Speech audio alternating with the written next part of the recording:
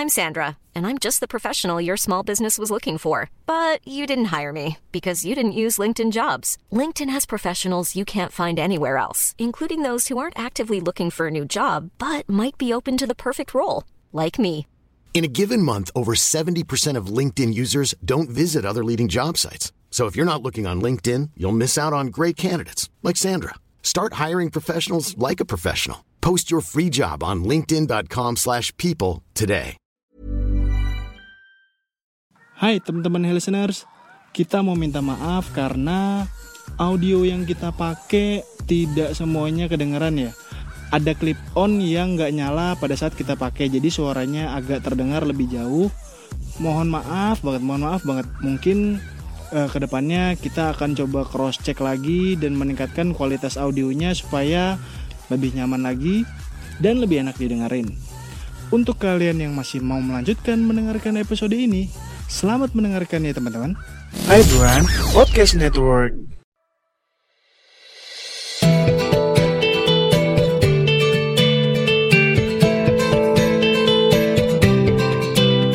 Podcast Hydran episode 8. Kali ini gue sama Lemoy gak cuma berdua. Kita ada siapa, Moy? Kita kedatangan teman. Tapi sebelum kita ngasih tahu kedatangan teman siapa, kita tuh bikin konten hari ini karena sebentar lagi kita mau mengadakan pesta demokrasi, tahu? Mana tahu? Iya betul sekali. Jadi sebentar lagi kita akan mengadakan pileg dan pilpres. Jadi konten kali ini kita ngomong rada-rada serius dikit, tau? Politik ya? Yoi, kita ngomongin politik nih, tau? Jadi supaya mendukung, karena kita nggak expert di situ kan? Kita nggak ngerti politik. Kita nggak ada expert dalam bidang apapun sih sebenarnya. Ya. Karena kita nggak expert di situ, kita mendatangkan salah seorang teman yang cukup expert lah. Expert di bidangnya, iya. Politik khususnya. Dia siapa? Nanti biar dia aja yang jelasin kali ya. Iya. Nah, kita kedatangan teman yang namanya Andy Pardamian. Andy siapa nama lu? Andy Pardamian. Okay. Andy Pardamian doang. Harganya? Manik. Andy. Kalau situ apa? Sapa-sapa dulu dong, high listener-nya. kita punya kita punya pendengar namanya high listener. Sampah. Hai listener, kenalin nama gue Andy. Nama lengkapnya Andy Pardamian. Hari ini diwawancarai sama rekan berdua nih, rekan Putu dan Lampot. Ya, teman SD kita ya? Yoi, dia teman SD kita. Nih. SD SMP ya? Yoi. Nah, kenapa kita undang Andy? Soalnya kita tuh dulu pernah ikut kegiatan aktivis lah ya tau ya. Organisasi yang sifatnya lebih ke politik lah, ya kan. Nah, si Andy ini salah satu teman kita yang ikut. Ya. Nah, gue sebenarnya cukup kaget. Ternyata dia lebih menekuni, kita ninggalin nih, kita sama sekali nggak ikut lagi nih. Iya, kita lebih ya udah kerja aja lah. Jadi budak korporat aja dah gitu ya kan. Sekarang makanya kita undang Andy. Nah, kenapa kita undang dia? Karena dia ikut aktif di salah satu partai di Lambe sekarang. Tapi lu sekarang kerja? Sekarang udah nggak kerja lagi. Jadi fokus di politik, fokus di partai. Gila ini jago banget kan. Tapi kasih tau dulu, lu ikut di partai apa? Terus itu partai apa? Ormas sih, gue bingung sih.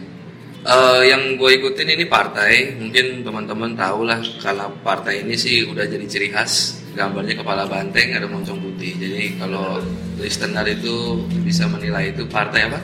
PDI Perjuangan. PDI Perjuangan salah satu partai gede lah ya. Nah, tapi kita nggak ngomongin paslon 1, paslon 2, enggak. Gue cuma pengen tanya proses lu gimana sih sampai ada di titik ini. Soalnya kita nggak mungkin nanya ya, kita udah tahu lah kalau dia pasti pendukungnya Prabowo. Salah. PDI ya pasti pendukungnya. Bukan juga. Pasti pendukungnya. Ya saya, ya iya sih. Benar. Makanya kita nggak ngomongin kesana, kita ngomongin proses dia, kenapa dia bisa terjun ke dunia politik gitu ya. Lu berarti terjun politik dari kapan nih? Tahun 2000 berapa?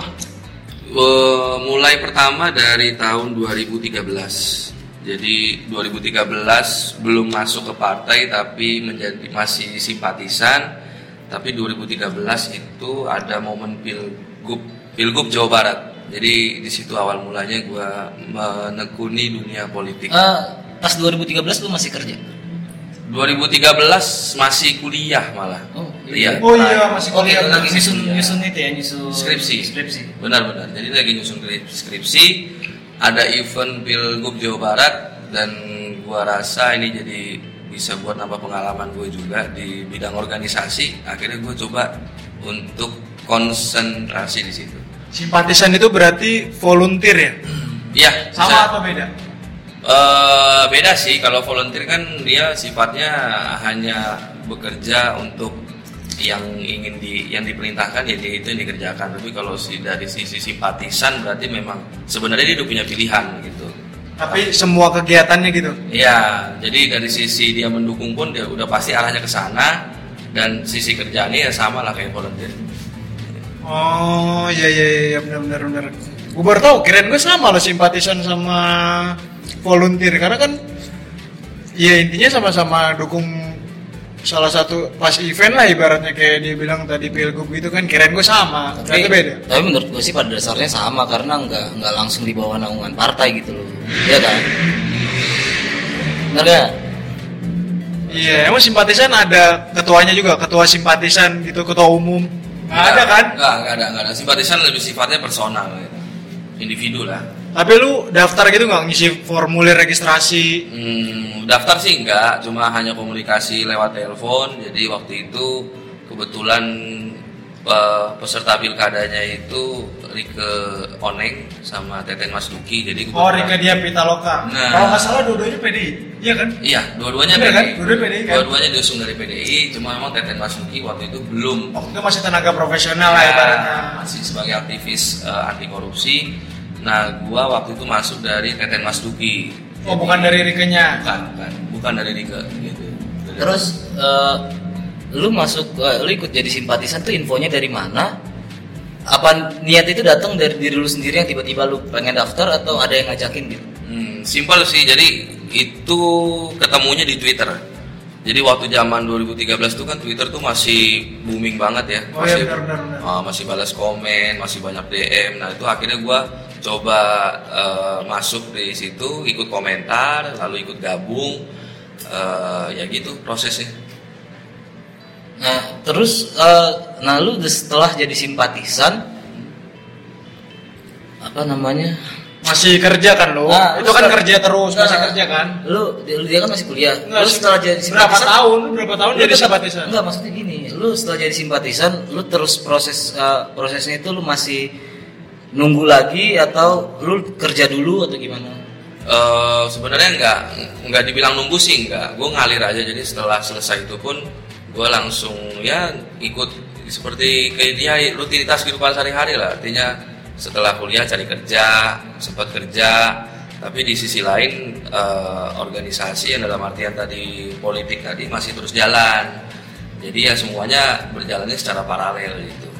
Pertama selesai kuliah langsung kerja gitu. Jadi kerja sambil politik gitu. Nah, terus maksud gue gini, abis simpatisan itu kan lu pasti ada jangka waktu tertentu sampai lu resmi ada di dalam organisasi kan? Betul. Nah, lu masuk resmi di dalam organisasinya itu lu tahun berapa? Tahun 2017. Berarti lu dari 2013. 4 tahun lu jadi simpatisan gitu? Iya, kira-kira sih. Dan itu ada kaderisasinya, kayak lu harus ada kartu anggotanya, registrasinya. Oh iya, kalau itu jelas itu dari sisi administrasi karena sifatnya partai politik, jadi harus ada kartu anggota. Kemudian ada juga semacam kaderisasi. Tapi yang sekarang ini gue masuk di sayap partai. Sayap partainya namanya apa nih? Sekarang gue gabung di sayap partainya PDI Perjuangan, namanya Taruna Merah Putih, singkatannya TMP. Setahu gue saya partai PDI nggak cuma itu ya? Ya, ada total tuh ada 5 termasuk TMP. Jadi pertama itu ada Repdem, Relawan Perjuangan Demokrasi. Kemudian ada Bamusi, ini yang di bidang musliminnya, Baitul Muslimin Indonesia. Kemudian ada BMI, Banteng Muda Indonesia. Yang keempat ada TMP tadi, Taruna Merah Putih. Yang kelima ada Ganti, Gerakan Nelayan dan Tani. Tunggu deh, itu saya partai itu dia sistemnya per daerah atau nasional? Senasional. Jadi memang kalau saya partai itu resmi harus ada persetujuan juga dari ketua umum partai, dan masing-masing saya partai ini punya cabang di masing-masing kota, provinsi atau kabupaten. Oh, jadi strukturnya jelas ada DPP, DPC gitu. Ya, betul.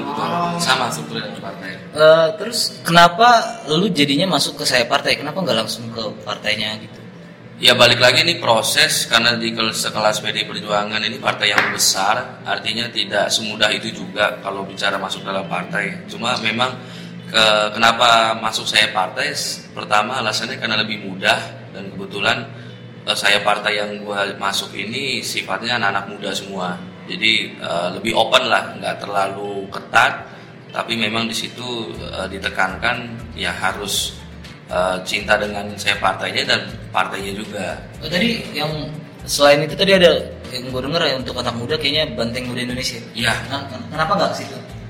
Kalau itu sih balik lagi sih karena memang mungkin lebih kenalnya dengan lingkungan yang ada di Taruna Merah Putih ya daripada di BMI.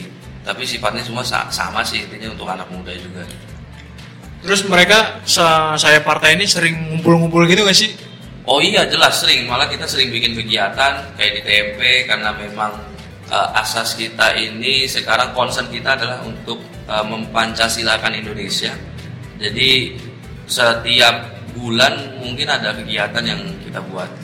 Itu kan TMP, maksud gue yang kayak TMP bareng Banteng Muda kayak gitu-gitu. Oh iya, pernah juga kok bikin event bareng kayak gitu. Collab. Kerennya collab. Gitu. Pernah kok. Ya nggak sekali dua kali, sering. Atau collab sama ormas-ormas lain gitu atau partai-partai lain pernah nggak? Partai lain pernah, cuma memang nggak terlalu sering itu aja. Event apa yang baru-baru ini kalian bikin gitu buat anak muda?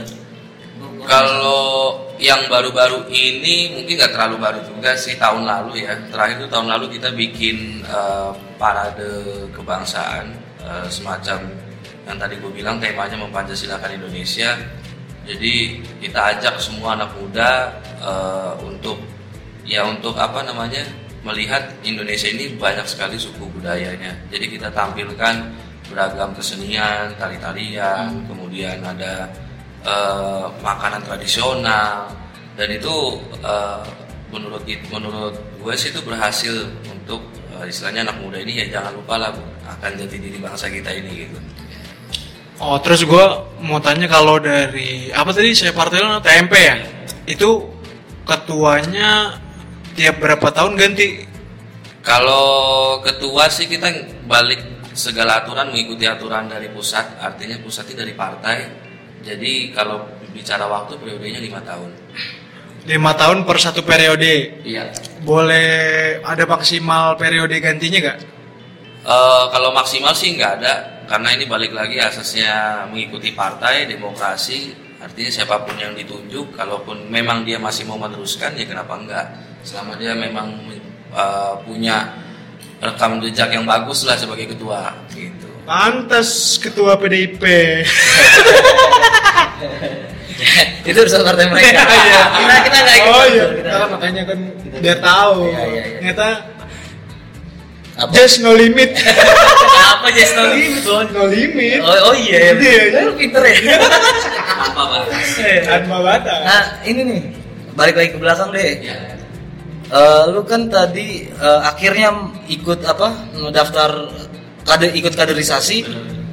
Itu lu langsung keluar dari kerjaan lu atau lu masih tetap bekerja tapi lu ikut kaderisasi gitu? Oh, kalau itu gue masih tetap kerja.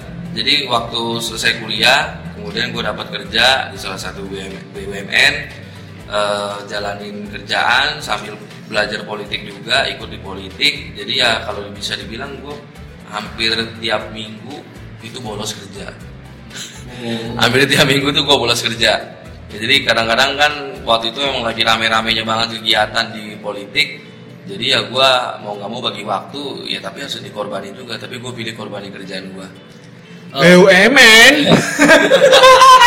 Dikorbanin BUMN. Ini gue mau nanya, kenapa akhirnya memutuskan? Ternyata dia udah jawab. Dia agak susah membagi waktu karena setiap minggu dia bolos kerja kan. Nah, coba maksud gue kenapa lu lebih milih mengorbankan pekerjaan lo ketimbang politik gitu loh. Soalnya jujur buat kita berdua yang kayaknya agak takut buat ninggalin pekerjaan yang kita udah jelas gajinya berapa gitu kan. Benar banget. Takutnya kalau gue ikut kegiatan politik ini gue takutnya Iya, nggak bisa hidup dari situ. terus duitnya dari mana kayak gitu-gitu maksud gua. Itu pertanyaan banyak orang lah, template kali orang-orang pasti selalu nanya itu kan, kok orang BUMN, kita yang bukan BUMN aja panik, apalagi BUMN, wow. Aneh sekali. Bagaimana menjelaskan alasan itu di BUMN? Ya pokoknya artinya gini, memang dari dulunya kan memang udah senang berorganisasi. Jadi menurut gua prinsip hidup gua ya ini keyakinan ya. Jadi ketika gue bekerja terus dengan kehidupan sehari-hari, pulang kantor pergi kantor sampai di kantor ngurusin kerjaan, pulang begitu ya, gue merasa kehidupan yang gue jalanin khusus di pekerjaan ini terlalu sunyi, terlalu sepi, malah bosen gitu kali ya. Bosen juga lu ngelakuin hal-hal yang itu aja gitu. Iya, sedangkan kalau gua aktif di politik yang tadi yang lo tanya itu penghasilannya gimana sih? Ya bisa gue bilang gua masuk politik tuh nggak digaji. Jadi sekarang banyak orang berpikir gue ini digaji partai setiap bulan sekian. Nah itu kalau bisa gue jawab itu nggak ada namanya gaji begitu. Jadi memang sifatnya sosial murni, bahkan ngeluarin dari kantong sendiri. Gitu. Kenapa gue bisa menghidupi diri sih dari politik gitu. Sebenarnya bukan ke situ sih arahnya. Ya memang di politik itu banyak juga kerjaan yang bisa kita lakukan gitu. Ya kalaupun ada pekerjaan yang bisa kita lakukan, ya pasti kan ada sesuatu yang kita dapat dari situ. Mungkin ya kalau tadi berpikirnya materi, ya ada juga yang sifatnya seperti itu. Contohnya deh. Contohnya kayak yang lo buat inilah. Contoh kecilnya konten. Iya. Partai politik sekarang ini kan politik ini kan lagi concern banget buat garap anak-anak milenial. Nah, salah satu cara yang diterapkan adalah memperbanyak konten. Jadi makanya sekarang kenapa vlogger, kenapa blogger itu banyak kita ajak untuk menggarap. Jadi artinya ya itu tadi, kalau lu punya passion, lu udah gabung di politik dan lu punya passion di situ terkait kreativitas, itu banyak banget kerjaan yang bisa lo ambil dari situ. Gitu ya, salah satunya itu tadi, kalau mau cari materi ya bisa juga dari situ. Tapi kan kalau misalkan kayak partai gitu jelas misalkan ada dana operasional. Lu kan saya partai itu ada juga nggak sih duit operasional gitu? Ada. Cuma kalau untuk operasional itu nggak ada semacam dari pusat dikasih sekian ke saya partai, itu nggak ada. Kita semua gotong royong. Jadi ya dalam arti bahasa gaulnya patungan lah teman-teman gitu. Jadi yang beberapa orang-orang hebat yang udah jadi bupati, jadi wali kota, anggota DPR, gotong royong, jadi patungan. Misalnya mau buat kegiatan A nih, yaudah berapa total biayanya, kita gotong royong gitu. Itu sumber pendanaannya dari situ doang. Penting aja. Bapak anjir. Iya itu. Bapak dia udah nggak penting. Telepon masuk. Karena gue tahu yang dia ngomongin paling yang kayak nyokap gue tadi pagi bilang. Cuma bokap gue nggak ada dari pagi. Berarti gini nih, itu ada sokongan dari emang orang-orang yang alumni TMP maybe, atau yang sekarang udah aktif di partai gitu ya? Besar namanya di partai. Iya. Itu yang jelas dari alumni TMP sendiri ya. Kita di TMP ini mungkin buat informasi aja. Jadi ada sekitar hampir 100 anggota TMP yang sekarang ini sudah duduk di parlemen, duduk di DPR, jadi wali kota, jadi bupati. Ya dari teman-teman inilah yang terus mengaktifkan organisasi saya partai jadi semakin besar. Oh, berarti dari 5 saya partai yang paling gede itu yang mana nih? Kalau yang paling gede sih nggak ada ya, semua sama lah ya. Tapi kan kayak ada yang paling junior lah, maksudnya yang berdirinya paling muda lah berdiri, atau sama semua itu? Justru yang paling muda itu kita. Di TMP itu dibentuk kalau sekitar tahun 2008. Masih baru banget ya, 10 tahun setelah reformasi. Betul. Tapi yang udah jadi gubernur gitu ada juga? Ada, contohnya di Trenggalek. Oh, siapa? Emil Dardak. Oh bukan. Emil Dardak. Siapa? Emil Dardak, suaminya. Ya, yang sekarang jadi gubernur. Iya, jadi gubernur Jawa Timur, wakil gubernurnya Jawa Timur. Itu apa namanya? Bupati Trenggalek yang sekarang. Yang bupati termuda ya? Ya, bupati termuda. Itu PDIP. Iya, PDIP dan dia juga TMP. gabung di TMP gitu.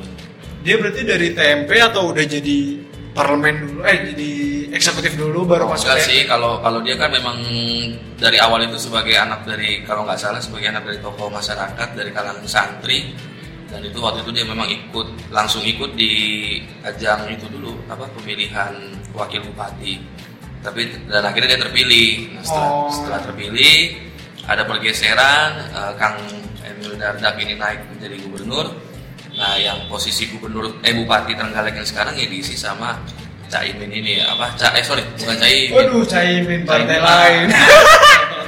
PKB ya, lupa. Itu wakil presiden calon. Oh, iya. Mantan calon wakil presiden. Iya. Join. Join. Berarti dulu siapa Muhammad Arifin? Siapa? Iya. Iya, wakil Emil Dardak ya? Iya. Emil Dardak partai apa? Bukan ya? Dulu Emil Dardak. Dia kan dipecat PDIP kan? Iya, dulu emang sumber dari kita, dari waktu pas ikut di Trenggalek itu dari kita. Cuma pas di pemilihan gubernur kan dia pindah ke Nasdem ya, kalau nggak salah. Pindah ke Nasdem? Ya, kalau nggak salah. Itu. Seru juga ya. Terus sekarang jabatan lu di apa? Saya partai apa? Di saya partai gue jadi wakil sekretaris bidang internal DPC Kota Bekasi. Jadi kalau kita itu tingkatan DPC itu untuk satu kota, dan gue ada di situ sebagai wakil sekretaris bidang internal. Satu kota satu beda sama kabupaten gitu. Berarti kabupaten ada lagi ya? Ada sendiri kepengurusannya. Jadi DPC itu Dewan Pimpinan Cabang itu ada di kota dan ada di kabupaten. Gitu. Keren dia kayak kalau provinsi gitu ada? Kalau provinsi ada, tapi namanya udah berubah, bukan DPC tapi DPD, Dewan Perwakilan Daerah.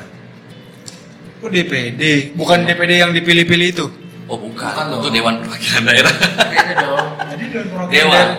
Oh, Iya, sama ya Dewan Perwakilan Ya, Daerah. iya, makanya Sama tapi bukan DPD. Ya, maksudnya bukan. Nah, iya maksudnya. Soalnya kan kalau yang DPD itu kan non partai kan?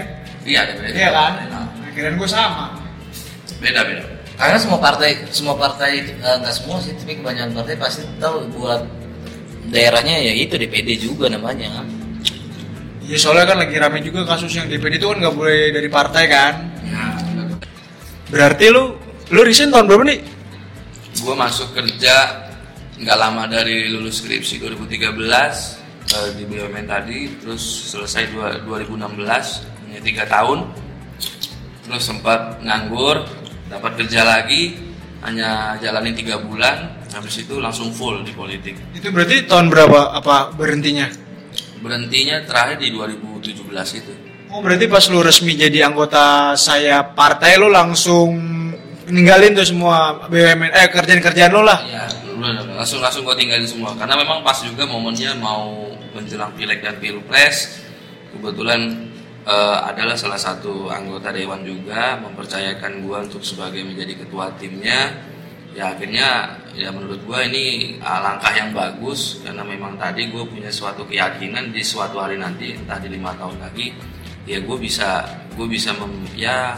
bisa jadi kayak mereka lah, dalam artian target politik gue bisa tercapai. Duduk di parlemen gitu maksudnya? Betul. Berarti sekarang lo nih jadi salah satu tim sukses anggota parlemen gitu? Iya, bener banget. Dia petahana atau gimana? Dia incumbent di ya, Provinsi Jawa Barat. Berarti dia udah masuk periode kedua nih ya? Iya, ini periode yang kedua. Berarti target lu nanti ke depannya ya lu pengen juga dong masuk duduk di parlemen? Iya, benar. Jadi yang tadi gue bilang segala pengalaman gue yang ada yang udah pernah gue dapat sampai hari ini, artinya gue nggak mau sia-siain. Gue terus mau kembangin diri gue di politik. Ya, gue percaya di 5 tahun ke depan, nggak mesti 5 tahun sih, mungkin 10 tahun mendatang itu gue bisa mencapai target atau goals gue di politik. Jadi ya kemungkinan yang terdekatnya ya gue siap mencalonkan diri sebagai anggota legislatif. Ya kita sih sebagai teman pasti ngedukung dong. Ya, pasti banget. Malah kalau bisa calon wali kota mungkin Bekasi. Ya mungkin kita pasti, kita pasti langsung turunin semua ya dewa-dewa kita biar Gue langsung jadi simpatisan serius. Itu juga jadi keinginan gue juga sih. Jadi bukan sifatnya ambisi, tapi memang ini balik lagi segala pengalaman yang udah gue dapet, gue mau kasih lagi ini ke bawah.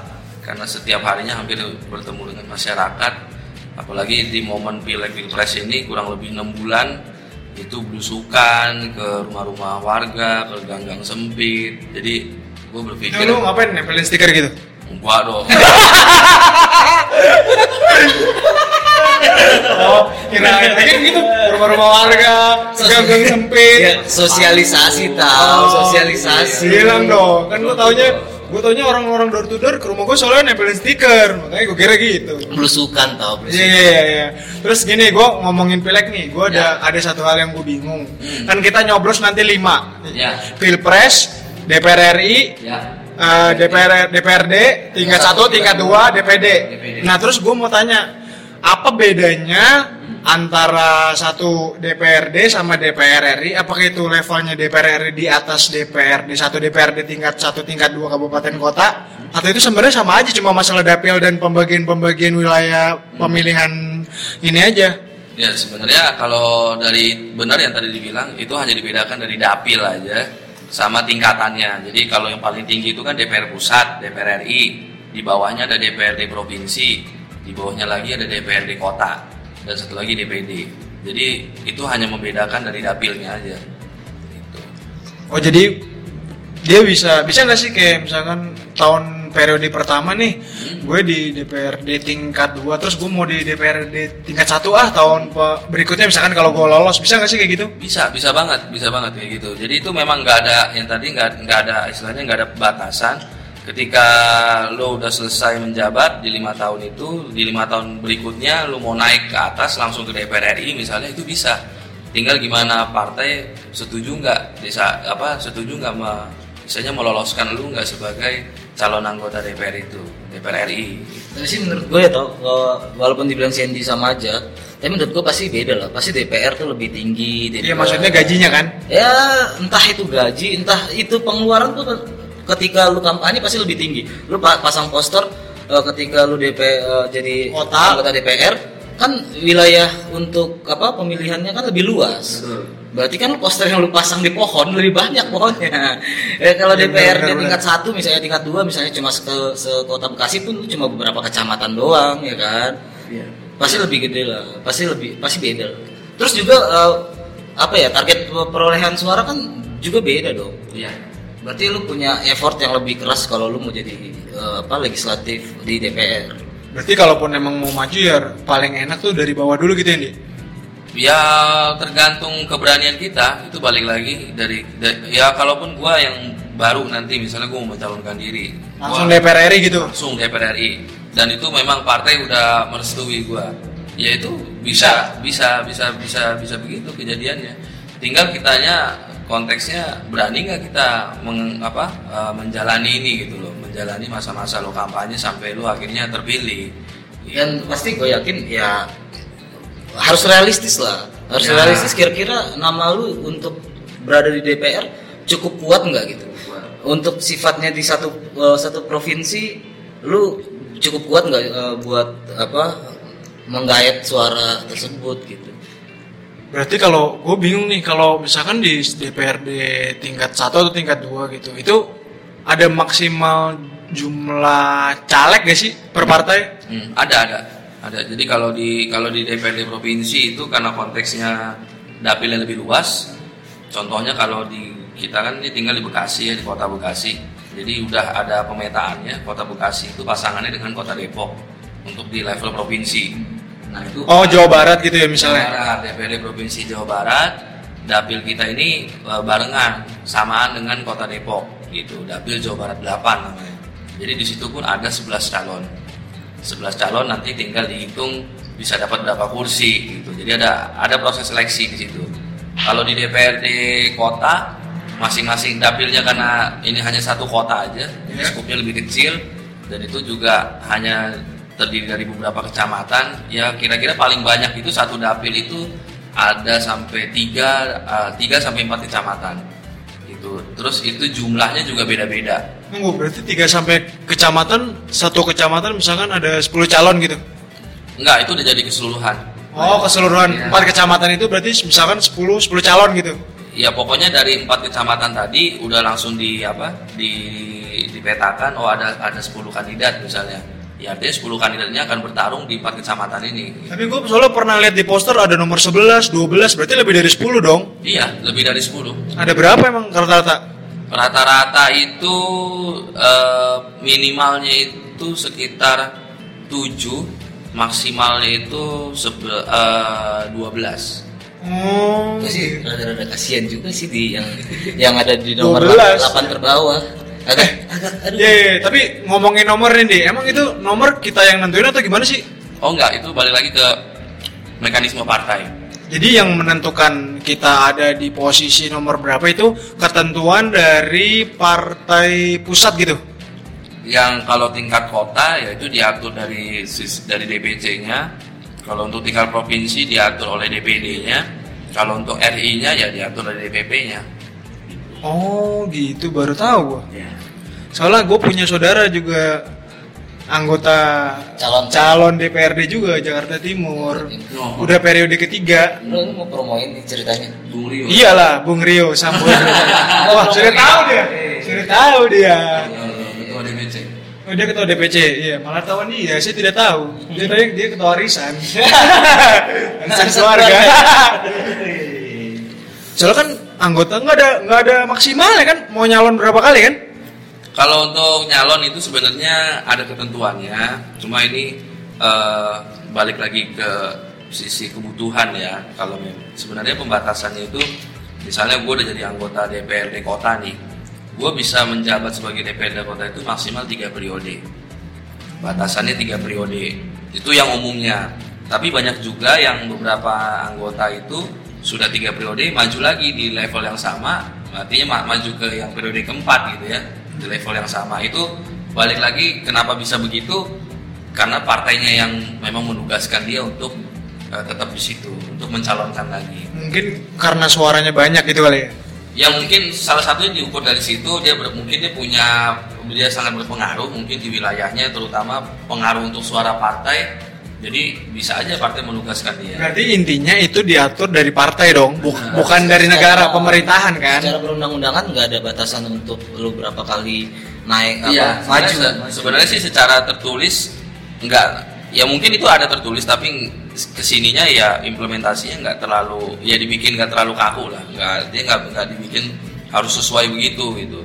Sebenarnya kalau ngikutin aturan yang resminya, ketika lu udah 3 periode, lu harus naik ke level yang atasnya. Jadi dari DPRD kota sekarang ke DPRD provinsi. Terus balik lagi ke yang saya partai tadi nih, yang lu kan di dalamnya, maksudnya kayak lu tuh masuk 2017 kan? Ya. Terus lu langsung jadi pengurus apa gimana? Ya, langsung jadi pengurus DPC. Kok bisa cepet ya? Apa mungkin kadernya nggak terlalu banyak mungkin? Ya ini balik lagi ke masalah konektivitas. Jadi artinya memang gua setelah dari Pilgub Jawa Barat itu cukup sering bersentuhan dengan orang-orang partai, ada komunikasi. Ya akhirnya ketika saya partai tersebut, bahasanya kayak open recruitment. Nah gua coba daftar di situ sebagai Dewan Pimpinan Cabang. Tapi pas lu masa penerimaan itu rame nggak sih, atau berapa orang yang minat daftar gitu?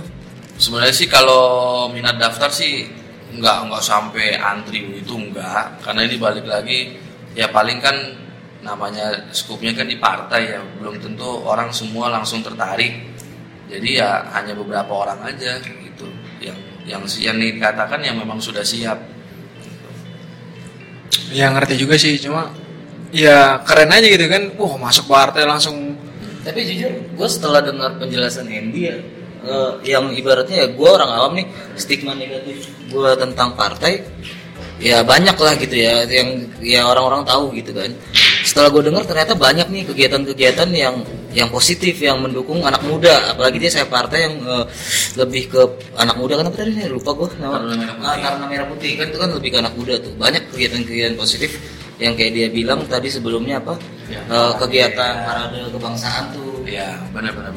Jadi sebenarnya ya memang banyak sih anak muda yang saat ini merasa politik ini terlalu kotor, kemudian terlalu banyak negatifnya ketimbang positifnya.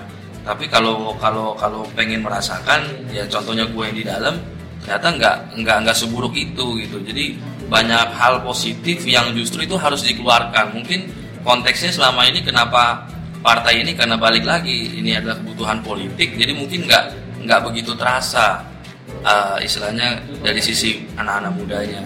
Tapi dengan mengingat kebutuhan hari ini bahwa di 5 tahun 10 tahun ke depan anak milenial itu lebih banyak, dan partai itu perlu ada regenerasi gitu. Jadi itu jadi sekarang ini trennya malah ke arah positif. Makanya hari ini banyak banget caleg-caleg muda, banyak ada juga partai baru. Ya salah satunya karena itu.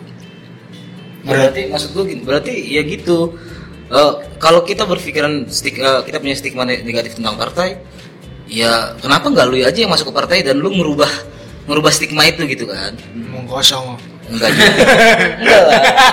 Pasti selalu ada jalan buat kalau Gue udah 1000 kali ngomong gitu, Mat. Siapa? Gue udah pernah denger 1000 kali orang ngomong kayak gitu. Itu kayak template gitu.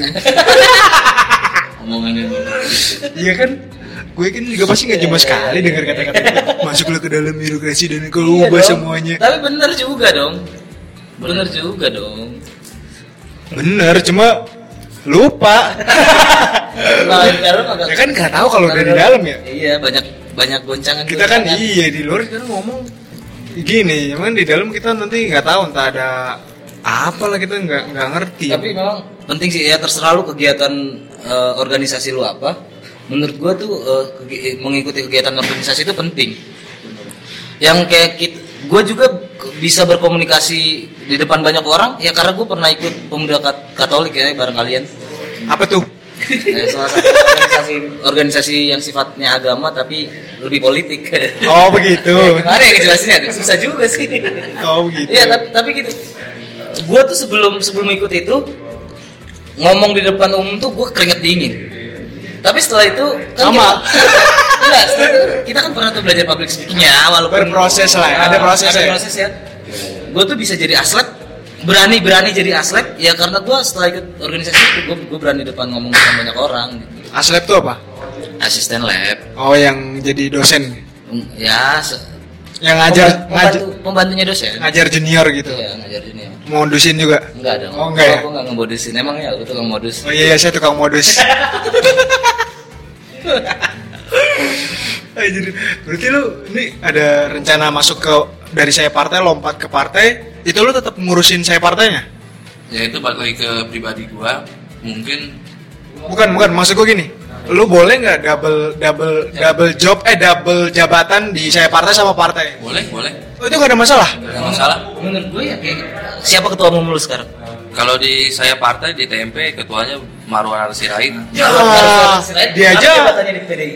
Di PDI sekarang DPP kan? udah nggak di DPP sih. Udah nggak. Nah, gitu. Jadi fokusnya dia sebagai ketua umum saya partai aja gitu. Tapi ya sebelumnya Sebelumnya dia beliau di DPP.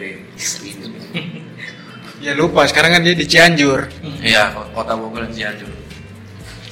Berarti kalau dia ketua umum, dia tuh udah nggak terlalu regenerasi, apa dia udah terlalu, maksudnya untuk dari pembahasan kita tadi kan lo ngomong TMP tuh yang milenial muda, sedangkan umurnya Bang Ara kan udah mau 50, bener gak sih? Udah lebih apa belum ya? Belum. 49 ya? Belum sampai 50. Iya 49, orang lahiran 67, kok gue tahu ya? lu Gue udah riset duluan deh. lu lebih PDI daripada saya sendiri. Iya gue tahu dia cuma beda setahun sama Bung Eriko Starduga. Gue tahu. Gue tahu semua ya. Kalau Cak Imin? Caimin masih muda. Oh berarti lu bukannya karena PDI banget ya? Bukan. Tapi Jokowi banget. Enggak, sumpah. Saya belum tentu. Saya undecided voters. Bukan swing voter lagi ya. Bukan. Saya pokoknya dukung partai yang udah. Apa itu? Udah. Masa lu nggak tahu sih? Lu. Bete ya. Besi ya, persatuan sepak bola. sama ini ya, sama yang sering tampil di TV itu. Aduh. Misalnya TA. Aduh, jangan deh itu. Apa? VA? Apa itu? 80 juta. Bisa. Kenapa jadi artis? Oh, saya denger TA dia bilang. TAA. Kita jangan jadi gosip politik. Gue masih penasaran yang soal yang presidential threshold itu lah yang 4% ya. Itu gue kan pernah, gue tuh dengar di berita kayak misalnya kalau yang partai yang ada di under ambang batas itu dia nggak bisa maju ke parlemen. Itu maksudnya gimana sih? Percuma dong mereka nyalek dari partai nggak jelas, pasang-pasang poster di pohon gitu. Ya, jadi kalau benar banget ada bahasanya presidential threshold di Indonesia kemarin udah di voting sejumlah 4%. Jadi partai-partai baru itu memang harus bisa di atas itu untuk lolos ke parlemen gitu. Tapi ya kalau dibilang ngapain sih yang partai-partai baru ini kok ada calegnya, sementara kemungkinannya aja juga masih jauh gitu. Sebenarnya enggak juga, karena balik lagi partai baru ini kan dia butuh investasi dalam artian kalau hari ini dia bisa mendapatkan 1 juta suara, ya memang secaranya tidak lolos, tapi dari sisi 1 juta itu tidak hangus gitu. Artinya ketika ada lagi pemilu di 5 tahun ke depan, otomatis kan yang tadi 1 juta suara itu akan bertambah. Yang istilahnya kemungkinannya bisa lolos bisa di atas 4% gitu. Jadi sebenarnya dari sisi jumlah itu tidak berpengaruh. Maksudnya angka 1 juta suara tadi itu tidak akan hangus gitu. Tapi yang karena ini sifatnya ada batas, jadi ya harus mencapai target dulu. Kalau nggak mencapai target ya nggak ada yang lolos, orangnya nggak ada yang lolos. Berarti kan itu ambang batas itu 4% secara nasional kan? Iya. Skupnya nasional. Nah, berarti kalau misalnya ada salah satu caleg di kota itu dia perolehan suaranya tuh kayaknya terbanyak dari semua caleg yang ada.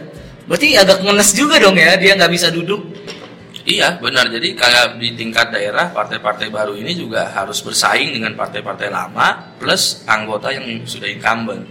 Jadi artinya kalau dia suara dia harus bisa di atas incumbent di salah satu partai A misalnya, suaranya harus di atas itu. Kalau dia di bawah itu ya otomatis sih nggak lolos. Kalau dia di daerah suaranya ada di atas partai incumbent, tapi secara nasional nggak nyampe 4%. Iya, secara nasional nggak nyampe 4%, itu gimana? Ya tetap nggak lolos. Oh, tetap nggak lolos.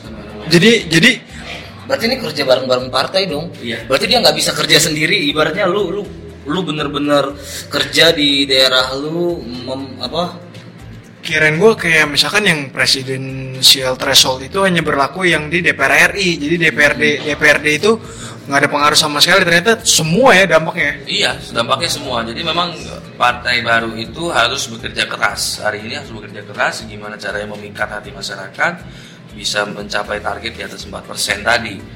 Kalau misalnya dikatakanlah dia bisa mencapai itu rata di seluruh wilayah, ya anggota mereka yang dapat suara terbanyak itu bisa lolos. Jadi semangat buat Partai Garuda.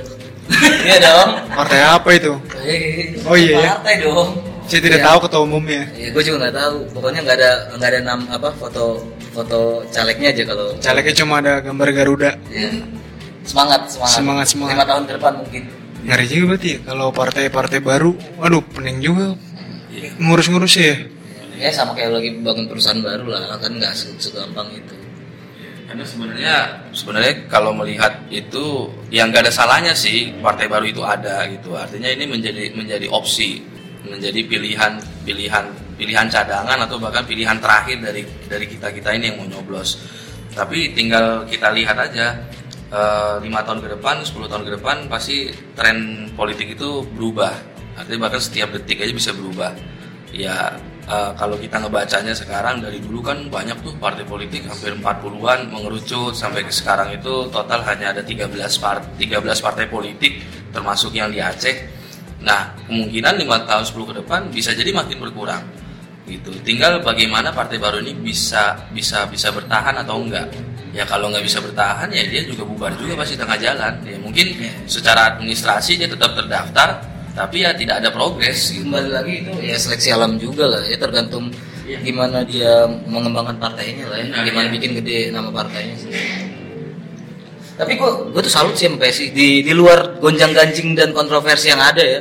Dia itu memanfaatkan banget sosial media yang ada gitu. Makanya bisa segede ini namanya sekarang, padahal masih partai baru banget kan. Ya itu dia, karena balik lagi hari ini kebutuhan kita adalah menggarap suara anak milenial. Terlepas dari dulu zamannya Orde Baru, kemudian sekarang masuk ke reformasi, ya partai itu juga mau nggak mau harus berubah. Jadi dari yang dulu yang istilahnya nulis itu masih di kertas, hari ini harus semua serba online. Gitu. Itu juga harus ada di partai-partai politik yang kayak katakanlah kayak PDI Perjuangan, partai besar. Hari ini harus belajar ke arah sana. Gitu. Dan itu sangat berhasil apabila tadi yang semacam tadi sosmed, konten itu bisa dibuat dikemas dengan bagus, itu berpengaruhnya sangat besar sekali. Dan itu pun udah terbukti istilahnya membuat yang orang yang tadinya apatis jadinya nggak apatis lagi, yang tadinya dia golput jadi nggak golput lagi gitu. Balik lagi karena ada konten yang ada konten yang mereka buat. Ada pembelajaran politik juga yang dimasukin di dalam konten itu. Gitu. Berarti perubahan itu penting kan buat PDIP? Gimana? Perubahan itu berarti maksudnya mengikuti perkembangan zaman ya harus berubah gitu kan? Iya benar. Nah, contohnya di PDI Perjuangan perubahan apa sih yang udah dijalanin sampai sekarang, dari zaman dulu sampai sekarang ini, yang tadi gue bilang sekarang sifatnya harus serba online ya, serba memanfaatkan teknologi digital. Benar, memanfaatkan teknologi digital. Contohnya kayak kita sekarang di sisi administrasi anggota, kita KTA itu udah berubah fisiknya. Kalau dulu mungkin fisiknya hanya kayak selembar kertas, kalau sekarang bentuknya udah sama kayak iktp gitu. Dan itu langsung terintegrasi di database pusat. Kemudian kita juga udah punya sertifikat ISO. ISO ini kan kalau di perusahaan ini penting banget kan untuk mempertahankan mutu dan kualitas. Di PDI Perjuangan pun sudah dapat sertifikat ISO. Jadi artinya pendataan anggota itu sekarang itu udah dibuat lebih bagus.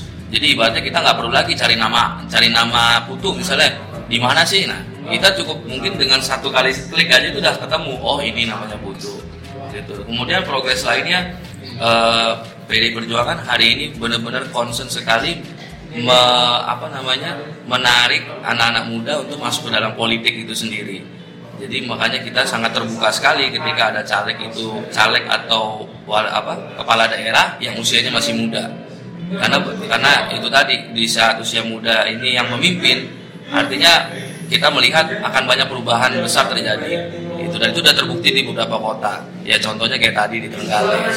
Kemudian ada lagi gue lupa di daerah mana, pokoknya itu semua sudah terbukti bahwa itu membawa perubahan. Anak-anak muda ini bisa kok ternyata untuk berkarir atau berkarya di bidang politik gitu. Berarti PDIP bagus sekali. Ya, semua partai harus begitu. Harus berubah. Harus. Kecuali ketuanya. Ya itu kan budaya partai yang itu. Maaf ini nanti saya edit. Nggak bisa ikut campur. Nggak bisa ikut campur. Bagus. Artinya kalau boleh gue tanggapi yang ke arah tadi sana, kita memang sangat terbuka sekali dalam artian ketika nanti pergantian kepengurusan, pergantian struktural dari tingkat atas dari tingkat atas sampai tingkat bawah, itu memang siapa saja bisa ikut di dalam situ. Artinya ketika andaikan lah misalnya Putu pengen jadi ketua umumnya nih, ya bisa banget gitu. Yang jelas segala tahapannya kita jalanin gitu. Dan jadi ya contohnya hari inilah di momen Pilpres. Dulu yang kenal Jokowi itu siapa sih gitu kan? Nggak semua orang kenal Jokowi kok. Tapi hari ini partai itu melihat lebih jauh, melihat arah yang lebih luas. Ternyata sampai hari ini ya PDI Jokowi ini semakin besar dan PDI Perjuangan pun akhirnya semakin besar karena melihat ada salah satu kader yang sampai hari ini berpengaruh besar banget buat partainya gitu. Tapi kalau beliau Pak Jokowi dia kan nggak langsung dari saya partai gitu kan? Oh enggak, kalau dia kan memang langsung dari tingkat profesional langsung ya? Enggak profesional juga, dia memang udah masuk di jajaran kepengurusan partai. Kalau nggak salah dulu orang tuanya itu bahkan orang tua itu hanya masuk sebagai satgas, satuan pengamanan gitulah, satuan petugas. Tapi karena mungkin dari keluarganya sudah punya arah ke politik, ya dia mencalonkan sebagai wali kota dan akhirnya terbukti kan dia bisa 2 periode lanjut sampai sekarang jadi presiden gitu. Salut. Ya udah. 01. Kenapa? Ya bener dong. Kan gua salut sama Jokowi. Jokowi 01. Terus lo nggak salut sama 02? Salut sekali. 02. Salut apa pas aja. Gua salut lah. Bukan Kertasnya gua salut. Ya udah buat nutup mungkin ini bisa. Iya, ini kan kayak tadi kan bahas dia lagi salah satu menjadi anggota tim tim sukses di salah satu calon anggota parlemen atau legislatif sama ya? Sama ya, parlemen juga itu. Itu apa? Lu berarti tim suksesnya boleh satu atau banyak? maksudnya boleh satu. Ya, misalnya lu dukung PDIP di DPRD 1 misalkan, lu dukungnya satu orang, boleh dukung 2 orang nggak? Misalnya lu dukung nomor 1 sama nomor 3 gitu. Atau enggak lu tim sesnya salah satu legislatif DPR, terus DPRD lu juga ada tingkat 1, tingkat 2 gitu. Ya. Oh enggak sih, kalau itu gua hanya satu aja gitu. Tapi kalau di aturan membolehkan. Ya sebenarnya itu nggak ada aturan resmi. Ini lebih ke kita aja. Kita ini mau menjalankan politik yang satu arah, yang tegak lurus, atau yang main 2 kaki, itu aja. Tapi mungkin capek kali ya. Ya capek udah pasti lah. Nggak, maksudnya kalau dukung 1 aja capek, apalagi 2, 3 gitu. Iya. Makanya nanti pemilihan presiden ya lu jablosnya satu aja gitu. Saya tidak dengar barusan. Enggak, maksudnya Nggak bisa 2. satu pasangan aja, nggak bisa Iya. keduanya, nggak masuk hitungan suara dong. Iya benar. Yang coblos harus. Nggak boleh 2 kaki. Iya, harus 1 kan, bukan 2. 2 nggak boleh, 2 nggak sah. Nggak boleh. Iya benar, nggak boleh. 2 sah, bener kan? Iya, bener. Iya harus 1 aja. Tadi berarti yang lu dukung ini DPR RI, DPRD Provinsi Jawa Barat. DPRD Provinsi Jawa Barat. Oh, oke. Namanya siapa? Nomor 1 namanya Waras Wasisto. Jadi dapilnya? Dapil Kota Depok, Kota Bekasi. Jadi buat teman-teman Jadi yang buat, Depok dan Bekasi, iya, terserah kalian Depok mau dan siapa. Bekasi, ya. Cuma kita punya satu opsi. Iya, yang sangat bagus sekali. yang sangat Kerjanya bagus. sangat cepat. Nggak tahu juga. Iya menurut. Karena kita nggak kenal dong secara itu. Iya, tapi Biarin dia aja. Biarin dia aja. Iya, biarin dia nyampe kita nggak Oh, iya, usah bener, tahu bener. dong. Kita nggak usah sosokan tahu. Tapi kita pasti nyoblos dia kan? Kita Apakah Anda menyoblos juga kan? Iya dong. Kan kita ke sini. Iya, Kalau DPR RI baru udah. Jadi siapa tadi namanya? Waras Wasisto. Waras Wasisto nomor 1 DPRD Provinsi Jawa Barat dari Partai PDI Perjuangan. Jawa Barat berapa? Dapil Jawa Barat 8. Jawa Barat 8. Gue pengen sih Laena yang siapa tuh? Tania Laena. Ya. Nah, itu DPRD. Cakep. Jangan, seumuran kita nggak boleh. Ya boleh dong kalau seumuran gimana sih? Terlalu muda. Ah iya. Gue masih belum percaya sama yang Dia terlalu. seumuran kita, dia udah di level itu, kita masih sampah. Dia masih sampah ya. Yang Dia masih budak korporat. Terus tapi kayak Jawa Barat 1, 2, 3 itu ditentuin dari mana sih? Dapil Jawa Barat 1, Jawa Barat 2 itu Ya, dari mana sih? memang udah pemetaannya dari emang udah arahan dari KPU juga, itu sudah ada. Emang udah begitu sistemnya, dibagi per dapil. Oh, berarti itu dari KPU ya? Iya, jadi itu udah secara resmi lah dari pemerintah lah pokoknya. Kan dari Maps. Wazi. Ya udah buat nutup mungkin bisa ngasih pesan-pesan buat teman-teman yang masih ragu. Gue suka politik nih tapi aduh gimana ya? Gimana caranya yang caranya atau meyakinkan lah. Kenapa lu harus ikut? harus ikut politik? Oke, mungkin buat pesan penutup, gue cuma pesan kalau memang kalian memang punya suatu kreativitas, karena semuanya dibalik lagi diawali dari apa sih yang kita punya gitu, kreativitas apa yang kita punya. Kalau kalian memang juga ingin merubah untuk kondisi bangsa ini, itu hanya ada di jalur politik. Jadi teman-teman jangan lagi memandang politik ini sebagai hal yang tabu, hal yang tidak mungkin kita kesana. Karena sehari-hari dalam kehidupan kita pun juga sudah berpolitik. Contohnya kita bangun pagi, bisa menghirup napas saja, menghirup udara aja itu udah politik gitu kan. Itu politik ya? Ya, Iya, itu dari mana nih? udah masuk ke arah sana. Jadi artinya teman-teman jangan ragu, tapi kalau teman-teman memang sudah hari ini berpikir kritis, punya banyak gagasan, punya banyak ide, ayo kita tuangin sama-sama, kita benahi politik kita. ke depan 5 tahun 10 tahun lagi generasi muda ini yang akan memimpin. Generasi tua kan pasti ada batasnya. Itu tadi, generasi muda punya peluang yang besar dan peluangnya itu ada di tangan teman-teman semua. Jadi kalaupun teman-teman hari ini baru mau masuk ke dalam politik, baru mau ikut dalam organisasi, nggak apa-apa. Masa justru malah teman-teman sendiri keberanian itu pun udah bisa gue acungin jempol. Jadi harus tetap jalan, jangan berhenti di tengah jalan, tapi harus terus istilahnya mencapai goalsnya teman-teman. Paling itu aja sih intinya. Yang terakhir di 17 April 2019, jangan golput. Kita gunakan hak pilih kita. Nyoblos itu keren bro. Oke, thank you. Setelah ngobrol cukup lama sama Sandy, kita jadi makin merah. Wawasan gue tentang politik cerah maksudnya. Iya, tercerahkan. Buat nutup juga nih, gue mau nambahin sedikit. Giveaway. Giveaway apaan? Apapun pilihan lu, mau 1, mau 2, mau 100, enggak ada juga sih. Itu enggak membuat lu jadi gontok-gontokan sama orang yang berbeda pilihan sama lu. Karena setelah tanggal 17 masih ada kehidupan selanjutnya gitu kan. Jadi lu pasti berhubungan juga sama orang-orang yang berbeda sama lu gitu. Yang pasti jangan sampai golput. Jangan golput. Nyoblos itu keren. Nyoblos itu keren. Buat lu yang ragu-ragu pun cari aja yang paling terdekat sama lu, apa paket kerjanya gitu. Oh iya. Yang terdekat. Kalau bingung juga ya Nujum. Ada kan website tahu? Ada. Apa kalau lu mau lihat